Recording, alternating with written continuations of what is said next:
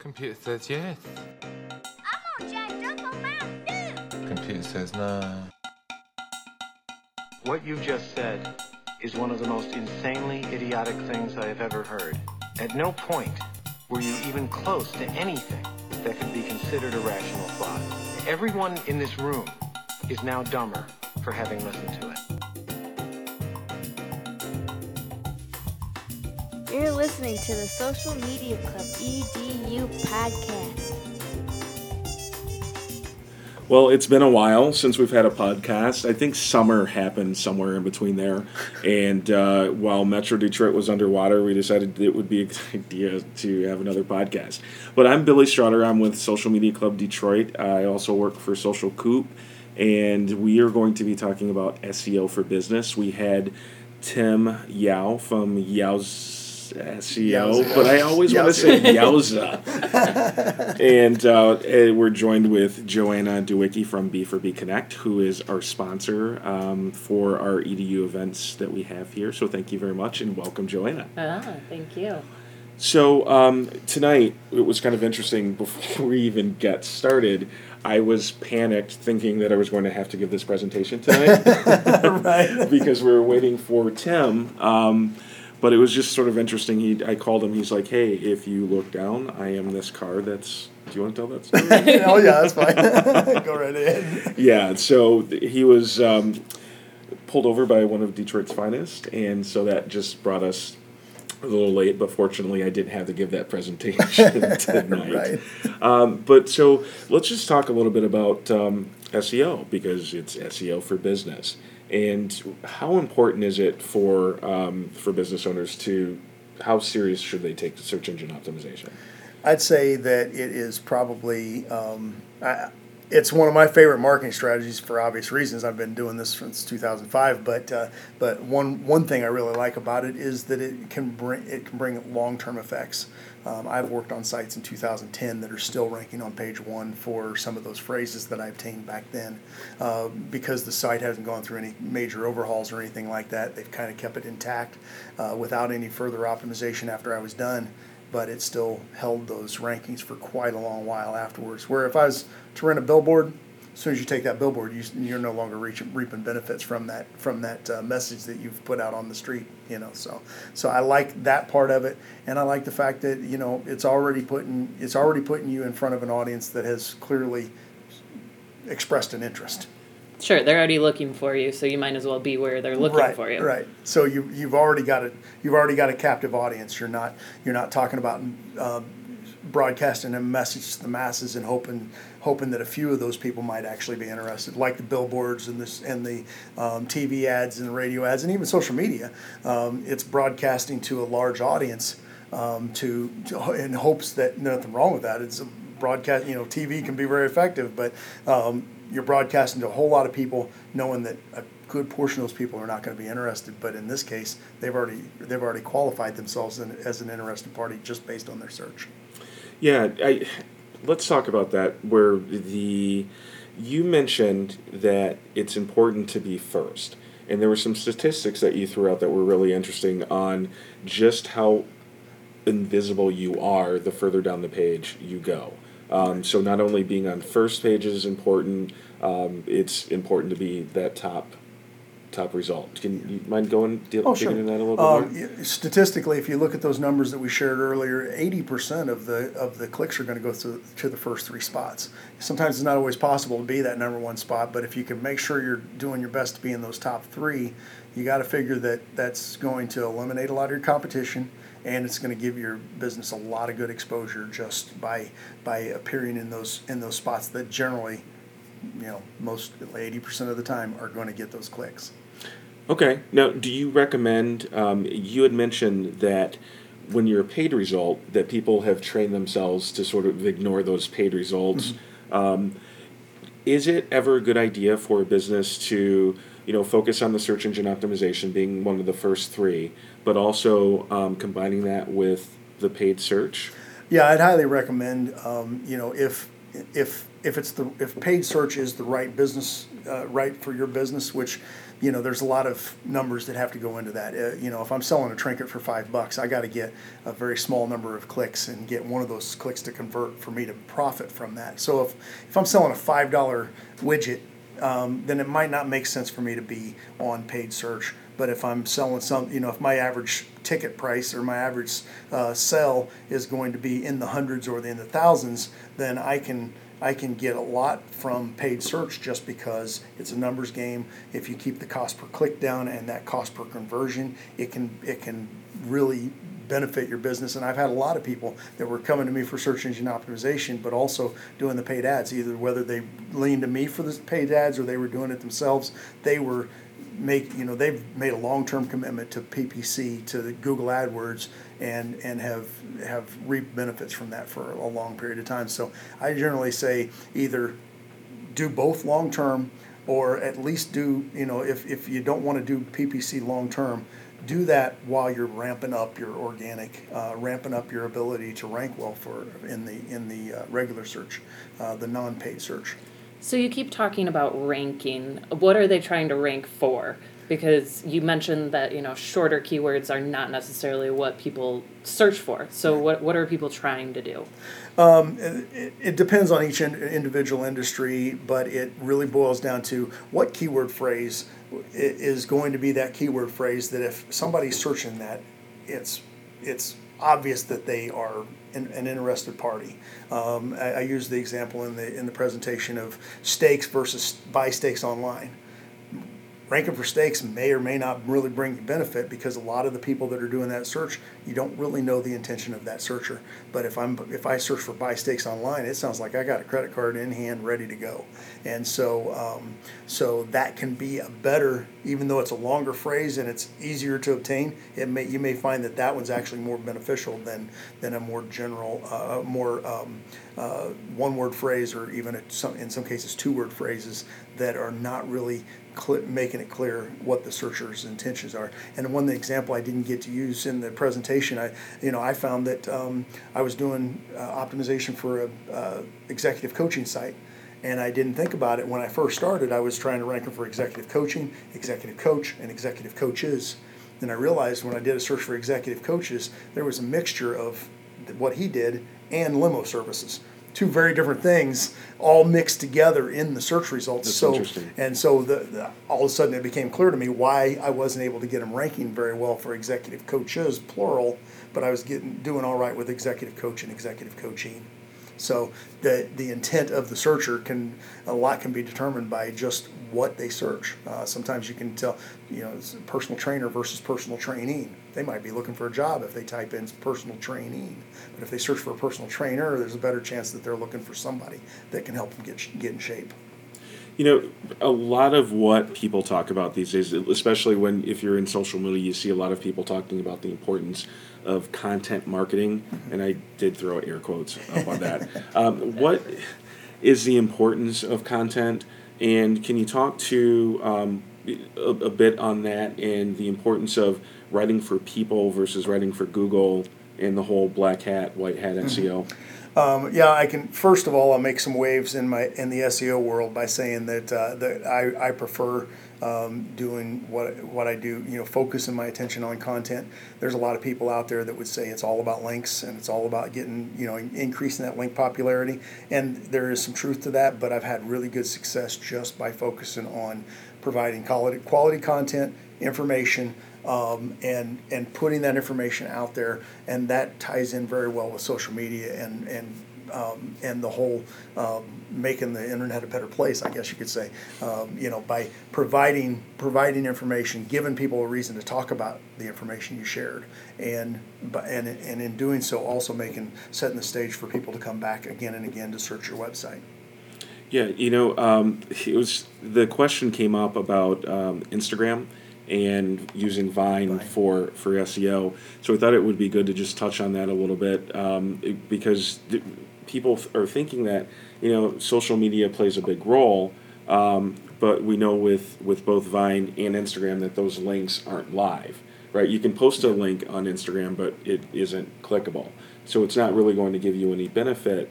But can you talk about the no follow and what that means, because I think there's some confusion on whether or not no follow means that you're getting no benefit at all, Right. or is it, what does that look like? I'd say that I generally will go after a no follow even though I know it's a no follow. And what I mean by a no follow is they've got it written in the link that says, I'm not endorsing this website just because I'm linking to this website. I don't want Google to think that I'm backing what they have to say. I don't necessarily believe what they say, but I'm bringing attention to that website by linking to it. So I put on a no follow. You find most blogs have a no follow. Wikipedia does a no follow. Facebook, Twitter, they all do no follows on their links because they don't want to say I'm endorsing this, because there's people posting stuff on Facebook all the time. Facebook doesn't want to claim that as something as an they don't want to acknowledge that as an endorsement. So by doing the no follow, they just make it so that the link itself is not mathematically bringing you benefit from Google, but at the same time, I found that those no follows can also be a good source of traffic. I take advantage of any time I can, maybe improve an article on Wikipedia and link to my client's website through that as a reference in that. Not to spam Wikipedia, they're pretty strict. They keep a pretty close eye on those types of things. But if I have a legitimate reference that. And they are constantly asking for references. So if I give information, I need to be able to back that information up with a web page. If I can back that up with a web page, with my client's web page or my own web page, then that can be a good source of traffic. I know it's got a no follow, so it's not bringing me benefit from Google per se, but that doesn't mean that Google doesn't notice it and that Google isn't giving me some kind of attention because Wikipedia has decided to keep that link and let me continue enjoying the benefit of that link. I have a story about that. When I first started in doing social media and digital marketing, I did go to Wikipedia and wrote an article, and it wasn't the best written article, but I can tell you that there was a ton of traffic that came from that. But Wikipedia has really cracked down on that, and they don't want to be considered. Anybody can just come on and write for the benefit of SEO, because then it would just be mayhem, right? Right, exactly. And that's one reason for the no follow. And I do know that I think it was 2006, back in the day when I was just getting started in SEO, really getting into the thing. And me and a friend were working on an article in Wikipedia, and we could see that they were following us and removing links while we were doing it. Yeah. They were that quick on it. Absolutely. And so, not to, what would you say if you could come to narrow down your presentation to just some key points, what would you say for the small business owner? Like, what advice would you give them and tell them that this is what you should be focusing on? More and more today, and we touched on this quite a bit, Google wants to create the best possible user experience so that people will keep coming back and using their search engine. Eventually, those people will click on an ad and make Google some money. So that's what they're really trying to do, is make sure that people keep coming back and using them. And so in order for them to be a good user experience, the sites that they are listing in the top of their search results are going to need to be a good user experience more and more with every major algorithm update, and even the minor algorithm updates that happen. Google's doing 500 some odd a year, so that's almost 2 a day that are occurring, and some of them are very public. We've talked about Penguin and Panda and some of these major algorithm updates that everybody knows about, but there's minor ones that nobody ever hears about that are just fine-tuning here and there, and all of them are designed to make sure that the ones that create better user experience are being pushed to the top. And so creating that user experience, providing quality information, unique information, is becoming more and more vitally important every day when it comes to, if you want to show up well in the search engines, you just got to give the users what they're hoping for. So I know the answer to this, but I'm going to ask anyhow, because maybe someone listening doesn't know this, but this doesn't just happen overnight, SEO. Right. How much time can you expect to put into that? What does that look like before you start seeing results? I generally, like I said, when I've worked on sites, I've seen results happen maybe 2, 3, 4 months down the line. It could be longer. I always point out it could be longer if you got a brand new .com that doesn't have a history, or a brand new domain name that doesn't have a history. Touch on that real quick. Okay. How important is the age of domain? Google does pay a lot of attention. It seems like they've lessened it a little bit over the years, but there for a while you had to go through this trial period where, and they back in the day they were referring to it as a sandbox, and people were questioning whether there was really a sandbox or not, and so on and so forth. But really what it boiled down to is Google's algorithm is designed to give preferential treatment to those people that have good link popularity, good authority that comes through that link popularity, and because of that, there's a period of time where it's going to be very difficult for a brand new domain to actually rank well, and it can be one of the most frustrating experiences you can have because I forget I'm working on a brand new .com. I'm not seeing anything happen. And the interesting thing is I found that when I do see something happen, it's almost instantaneous. It's almost overnight. I can see Google lifted the gate. Finally stopped treating my website like a baby, like an infant, and actually gave it some credit, gave it some credential. And I've seen, I can see almost mark the day that it happened, because I went from not being able to rank for anything to all of a sudden I'm ranking for terms that I thought would be a little bit more of a challenge. And so, finding that they finally they finally let me graduate to be an adolescent or a teenager or an adult, or however you want to put it. You can kind of see when Google finally lifts those gates and lets you start playing with the big boys, so to speak. Okay, good stuff. So let's talk about domains again for a little bit longer. I'm curious, what does it mean? So let's say you own a law firm, and you want to rank for. Do you buy the name of your law firm dash law firm? Do you try to keep all the words together? Because you see people with domains that have dashes. Mm-hmm. Does that have an effect on SEO at all? For a long time, it was a big thing. Was if I could instead of going for the domain that displays my law firm, a domain that describes what I do. And a good example of that was, let's say I wanted to rank for, I wanted to offer life insurance quotes.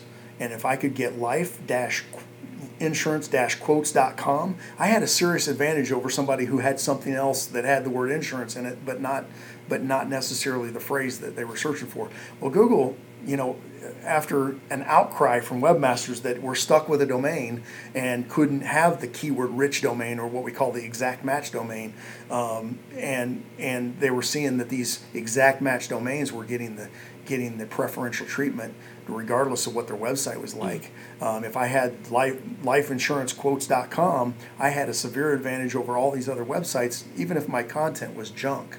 And so it was, I want to say it was about a year and a half, maybe closer to 2 years ago, that Google came out on a weekend. A bad time to do this, but on a weekend they said, okay, enough is enough. If we've deemed your site as having low quality content and you've got an exact match domain, it's going to disappear. It's going to fall out. And it's gone. In some cases, I didn't see them gone, but I saw them seriously drop. Right. And so I come into the office that Monday morning, and I've got a client all in an uproar because he heard that one of his, I guess you could say, a competing site just fell out, and they were concerned that they were going to experience the same thing. I was like, well, it was an exact match domain algorithm update, and penalizing exact match domains that were just taking advantage of having the right .com. And so you don't have anything to worry about. You don't have an exact match domain, so go about your business. Everything's fine. So it sounds like Google is the place that you need to focus on versus, what are your thoughts on Bing and Yahoo? It seems like Google has been king of the hill for so long that it just makes sense. And I've found that no matter how they're ranking in all the various search engines, I very seldom have ever seen a website get less than 85% of their search traffic from Google. So that's why I still focus my attention on Google. I don't want to jump through the hoops that the algorithms of Bing and Yahoo require of me and end up hurting myself in Google. because Google's going to be that great source of traffic. Not to mention the fact that really those algorithms are kind of modeled after Google's because they've been king of the hill for so long. Okay. Well, I really appreciate you taking the time to record the podcast with us. Where can people find you? The name of my company is Yowseo, YOWSEO. If you do a search, if you go on Twitter, twitter.com/Yowseo, or you go to yowseo.com, any one of those will get you to me. I think my Facebook page is actually Yowseo. You have to type in yowseo.online.marketing, so it's a little more complicated. But those are some great places to find out a little bit more about me and a little bit more about my company. And so your company is optimized, obviously, so if they do a Google search for SEO, they'll find Is you it there. number one? Well, yeah. The funny thing was when I first started the company and you typed in Yowseo, it said, don't you mean so and so Yowzing? And it was like this. Sure. It was like this pop artist in Japan or something. Somebody like that has a popular name. Yeah. And so it took Google a little while to realize I'm there and I'm there for the long haul. But if you do a search for Detroit SEO. I just recently fell from number 1 to number 2. You're there. It's a battle. But those different Especially types in that field, I can imagine. Yeah, I'm going up against all of the people of Detroit that are in this field. So that's impressive for sure. And I did spend 8 or 9 months at number 1 for Detroit SEO. Cool. All right. Well, that concludes this podcast. We will be doing another podcast next week, which is pretty exciting. We're going to be talking about paid social. And, so all of that good stuff. Take care. Computer says yes. I'm all jacked up on Mountain Dew. Computer says no. What you just said is one of the most insanely idiotic things I have ever heard. At no point were you even close to anything that could be considered a rational thought. Everyone in this room is now dumber for having listened to it.